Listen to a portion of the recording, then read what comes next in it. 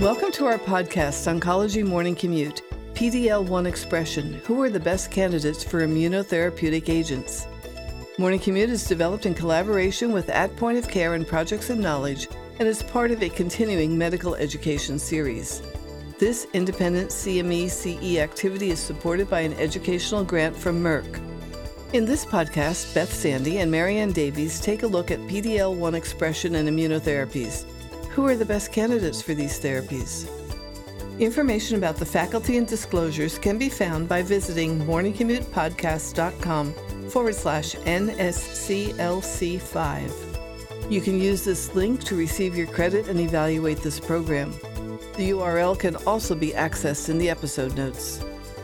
Beth Sandy is a nurse practitioner with the Abramson Cancer Center at the University of Pennsylvania, Philadelphia.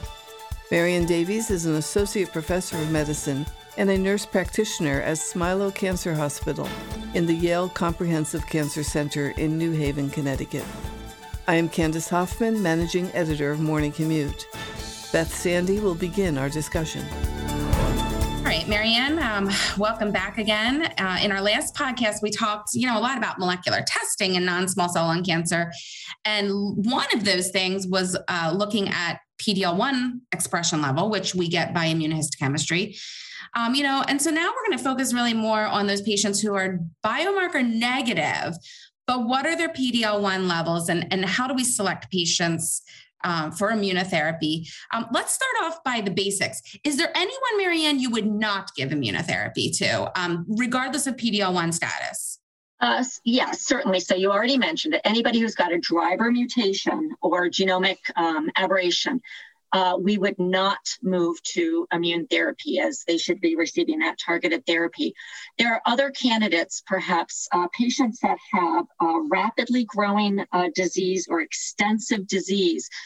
We would likely not select monotherapy for immune checkpoint inhibition because we know the time to response for immune checkpoint inhibition is longer than cytotoxic agents. So the extent of disease and the rate at which a patient's disease is progressing will help guide us in terms of our initial treatment. That's a really great point. So you're saying you would want to, give immunotherapy with the chemo to get a faster response because single agent immunotherapy might take a little bit longer? Absolutely. And so that is part of our decision making. It may sometimes take even 8 weeks, 12 weeks, sometimes even longer if you were to use monotherapy to see a response to immune checkpoint inhibition. And so for patients that have really bulky disease, we may need to have something that is either working in combination or certainly working a little bit faster. There are other patients perhaps that are not candidates for immune checkpoint inhibition, and those are patients that have underlying, let's say, autoimmune diseases which still require active immunosuppression, or those that have immunosuppressive therapy for other reasons, such as organ transplant, stem cell transplant, et cetera. But those aside, if they do not have those other contraindications, then if they have greater than 1% of PD-L1 expression, typically we will move to either a combination or monotherapy. And for those patients that have PD-L1 expression of greater than 50%, we have a higher tendency to move right towards monotherapy with immune checkpoint therapy. One thing I would interject and say is with the biomarkers, I would, in my practice, KRAS, often we would use immunotherapy and chemo up front since that drug is approved in the second line setting. And BRAF, you can make an argument as well. It's approved, the BRAF inhibition is approved either first or second line, but these patients often do well with chemo and immunotherapy too. So I think the ones that we typically will use frontline, EGFR, ALK, ROS1, MET and RET, definitely you can make an argument for, but the KRAS, we would still probably use immunotherapy and chemo up front, and the BRAF possibly as well. And I would definitely agree with you. I'm not giving this to a heart transplant patient, patients that require that immunosuppression, I would be very afraid. But I think your patients with, fairly controlled rheumatoid arthritis, we're able to probably give it and work with their endocrine or rheumatoid doctor to manage this. I would agree with that. So back to the patient selection, like you were talking about. Let's start with the 50% and higher. Typically, these are the patients that are likely to do better. There are several drugs that are approved in this setting, really all of them. And the question of whether or not to use it as a single agent or chemotherapy, you kind of just touched on. Most of the time in my practice, we will go with a single agent, unless, like you said, you need that faster response, like if they're short of breath or coughing up blood, maybe add chemotherapy to it. Do you have a preference on drug to use in those 50% or higher? We know that pembrolizumab, atezolizumab, cemiplimab are all approved as single agent. You can use the combination of ipilimumab and nivolumab also. So there's so many drugs to choose from here. What are your thoughts in that 50% or higher patient population? So that can be, a challenging question. Typically, at our facility, we tend to go with pembrolizumab in those patients that are greater than 50%. Part of that has to do with our comfort level, and it was one of the first ones that was approved for monotherapy.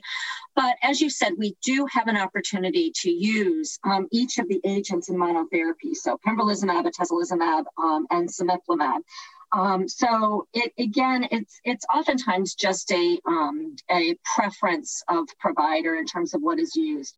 Do you see a major overall survival difference between those three single agent drugs in studies? From the data that, when I look at the, Keynote study, particularly Keynote 042, and then also from the Empower 110, fairly similar overall survival and progression-free survival for both of those agents. The overall survival from cemiplimab had not been reached at the last chance that I had to review the data. So that would be our first choice. For those that really are in the 1 to 49%, those patients, typically we would do combination therapy.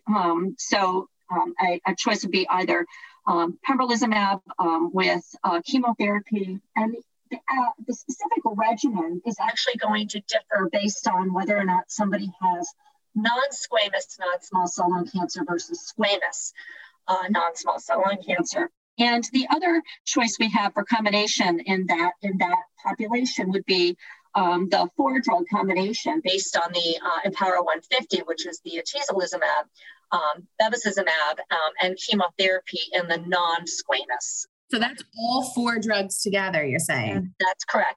In my experience, it's actually been fairly well tolerated for patients. The addition of the bevacizumab, which is the monoclonal antibody anti-angiogenic agent, does not really add a significant amount of toxicity for those patients. But again, that is a defined population. It's not to be used in patients that have squamous, because we know the bevacizumab is contraindicated in that subset of patients. Yeah. And it's funny, I think this PD-L1 level 1 to 49%. So, and just to remind our listeners, it's about a third of each. So about a third of patients are going to be negative for PD-L1 with non-small cell lung cancer. About a third are going to fall into that 1 to 49%, so these minimal expressors.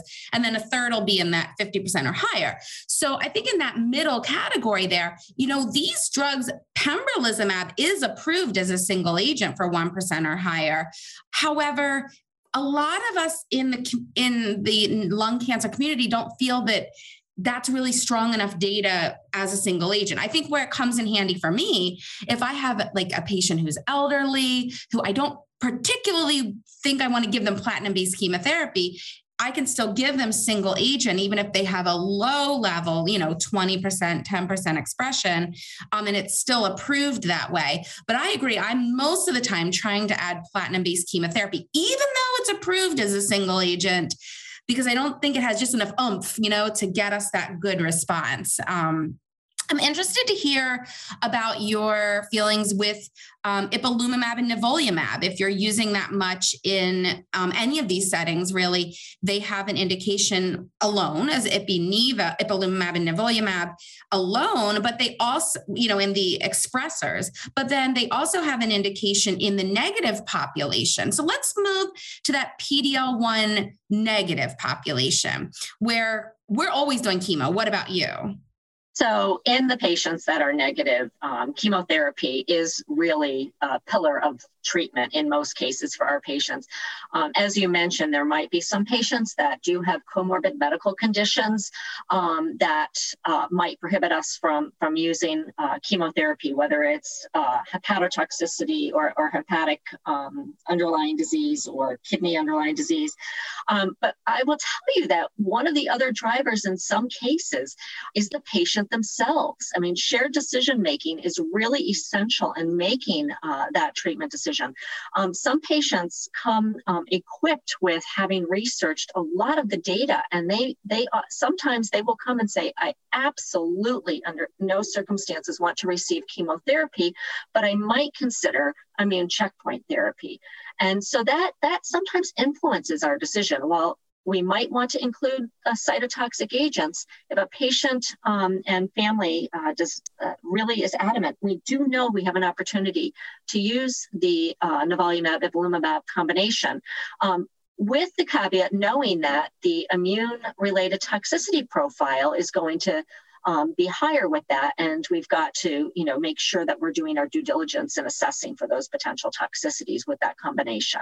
I haven't felt that it was overwhelmingly higher, though. I feel like ipilimumab, nivolumab doesn't really scare me. I mean, maybe a little bit more colitis, and we'll get to that in our next podcast. Spoiler alert, or, teaser there, because we're going to have another podcast talking about toxicities. But I don't think it was overwhelmingly toxic because the doses that we use in lung cancer are not these high doses that were used in many of the melanoma trials. Would you feel the same way? Well, I would agree with you. That the toxicity profile isn't as high. And you brought up a good point for those listening that maybe are not using immune checkpoint therapies on a regular basis. The scheduling of these, of the immune checkpoint, there's a variety of different schedules that can be used, even within each of those, like pembrolizumab can be used every 3 weeks or every 6 weeks, depending on how stable a patient is. But even, so that might change some of the dosing, but the dosing, particularly of ipilimumab and nivolumab, does change between across the diseases for which it's being prescribed. So that's just an important, little aside for the listeners. Yeah. So one thing I'd also like to get into is, say you have a patient who has been on chemotherapy and immunotherapy, and their disease is progressing, their cancer is worsening. Do you typically add another immunotherapy in the second line setting or switch to another immunotherapy agent after they're progressing on a checkpoint inhibitor? What has been your experience there? Well, to be honest, at an academic center, our experience is that we make every effort to enroll patients on clinical trials because there's not a lot of data in terms of sequential use. Some of it's just preference, but really to help look at these, how we sequence treatment regimens, we need the clinical data from trials. So we make every effort to do that. And short of that, if we don't have a clinical trial available, in most cases, we would probably just switch to a cytotoxic regimen for those patients that progressed. Yeah, I agree. I think also being at an academic center, when patients progress on chemo and immunotherapy, mostly we're looking, if we're going to go to the second line with immunotherapy, it's always going to be a study adding another agent that may or may not be a different immune checkpoint inhibitor. But I don't think that there's really any utility to having a patient on frontline chemo immunotherapy and then switching just to a different immunotherapy, because the mechanism of action, at that point has been used, so they're not likely to respond. But it is unfortunate because now you're going back to just usually single agent chemotherapy or VEGF inhibitor therapy that often doesn't work well for these patients. So it can be really difficult. So going back to these PD-L1 negative patients, I just want to be clear, I'm still using immunotherapy, even though they're PD-L1 negative. We're just using it in combination with chemotherapy. So this goes back to the idea that the PD-L1 is just not a perfect biomarker, which we kind of said in our first podcast, and really can be, misleading when they're negative to say, oh, they're not going to respond. I would still give that patient immunotherapy outside of any contraindications. So, Marianne, any kind of thoughts as we wrap up here as to what you think you would do with any of personal case studies? You had mentioned, patients coming in. If you had a patient who had a negative expression but didn't want chemotherapy, what would you do in that case? So one thing I just want to mention is that, when we're testing tissue for PD-L1 expression, that's one point of a patient's disease, and it's not representative necessarily of the heterogeneity of metastatic disease. And so that's one thing that, while that tissue may be negative, the patient may actually have expression in other regions. So keeping that in mind really is the underlying reason that, we certainly see patients responding to immune checkpoint inhibition. So I fully support, using the either combination or even single agent immune checkpoint inhibition in patients that either can't receive cytotoxic therapy or are really opposed to it for whatever reason. And we can see responses in these patients. So, we're certainly willing to do that. Great. Well, I'm going to end on a really happy note. So I just recently attended a targeted therapies conference that was virtual naturally during COVID. And the keynote address was by Dr. Karen Kelly. And she gave a wonderful presentation about curing metastatic lung cancer patients. And, she said there are cases where patients have had complete responses that have been durable for greater than 5 years with immunotherapy. And so I just want to end on that note. Her statement was, this is the future. There have been patients that are likely cured of their cancer. That's not the most common thing, but we've seen this in melanoma, and now we're starting to see some of these cases in lung cancer. So this is really exciting time to be using immunotherapy. And we want to talk about some of those cases because they do happen. They're not the most common thing, but this is not something really that we saw with chemotherapy.